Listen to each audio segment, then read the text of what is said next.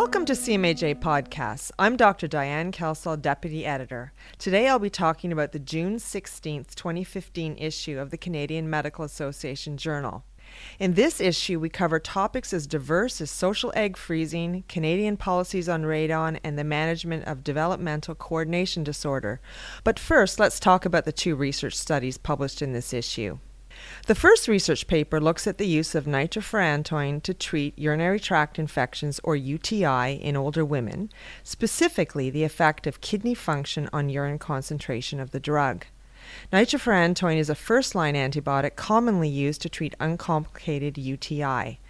Therapeutic concentrations are achieved only in the urine, and the drug is eliminated primarily by glomerular filtration. The drug is not recommended for patients with an estimated glomerular filtration rate, or GFR, below 60. Does the reduction of the estimated GFR, common in older adults, affect safety and efficacy of nitrofurantoin in UTI? To answer this question, the authors conducted a population-based study of older women over the age of 65 in Ontario, whose estimated GFR was relatively low, median 38, and who had received one of four antibiotics, nitrofurantoin, ciprofloxacin, norfloxacin, or a combination of trimethoprim sulfamethoxazole. This group was compared to a similar group with a relatively high estimated GFR. The median was 69. The authors looked at two measures of treatment failure over the 2 weeks after the antibiotic was given: receipt of a second antibiotic used for TI, or an emergency department visit or hospital admission with a UTI. The authors found that relative to nitrofurantoin, the other antibiotics were associated with a lower rate of treatment failure among women with relatively low estimated GFR, but they also found that a similar risk of treatment failure was observed among women with a relatively high GFR. The authors conclude that the presence of mild to moderate reductions in estimated GFR does not justify avoidance of nitrofurantoin. An author interview on this topic is available through CMAJ Podcasts.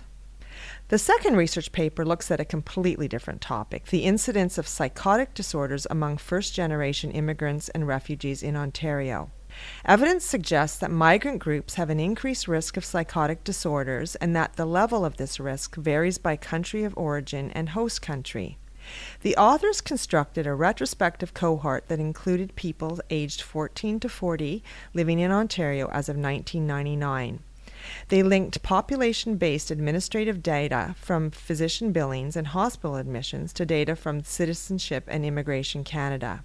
In the cohort they developed of over 4.2 million people, they found higher rates of psychotic disorders among immigrants from the Caribbean and Bermuda, while lower rates were found among those from Northern Europe, Southern Europe, and East Asia. Refugee status was an independent predictor of risk, with higher rates specifically among refugees from two areas, East Africa and South Asia.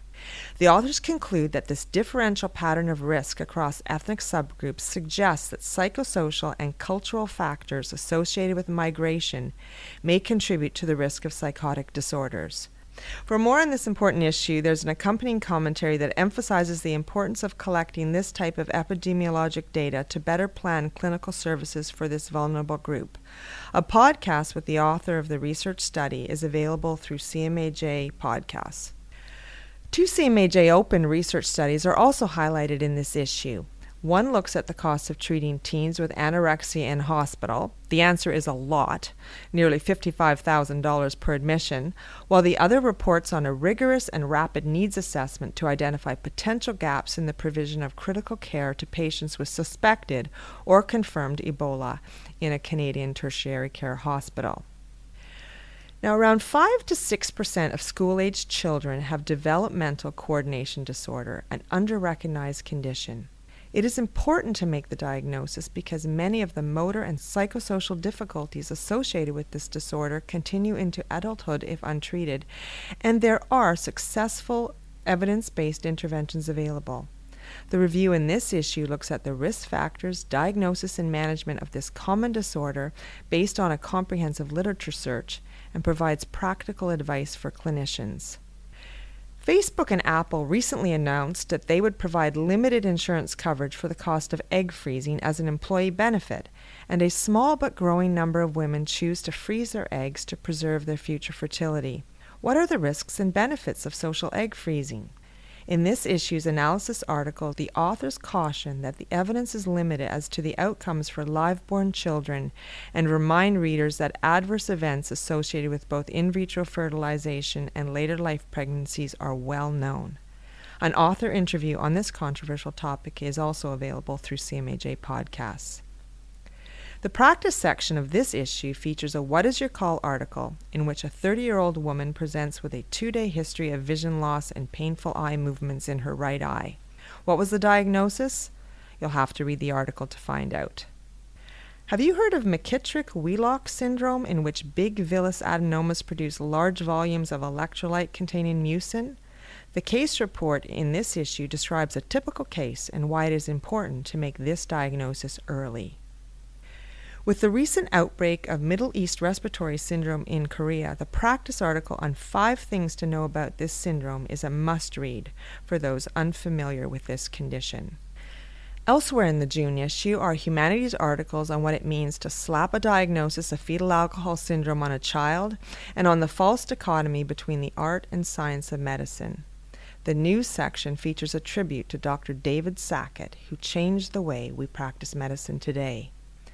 Lastly, the issue includes an editorial I wrote on radon, in particular the don't ask, don't tell approach taken by the Canadian government to policy around this deadly radioactive gas. What you don't know can hurt you, and in this election year, those vying for our votes should take radon seriously. For more on the June 16th issue, see cmaj.ca. I'm Dr. Diane Kelsall, Deputy Editor. Thanks for listening.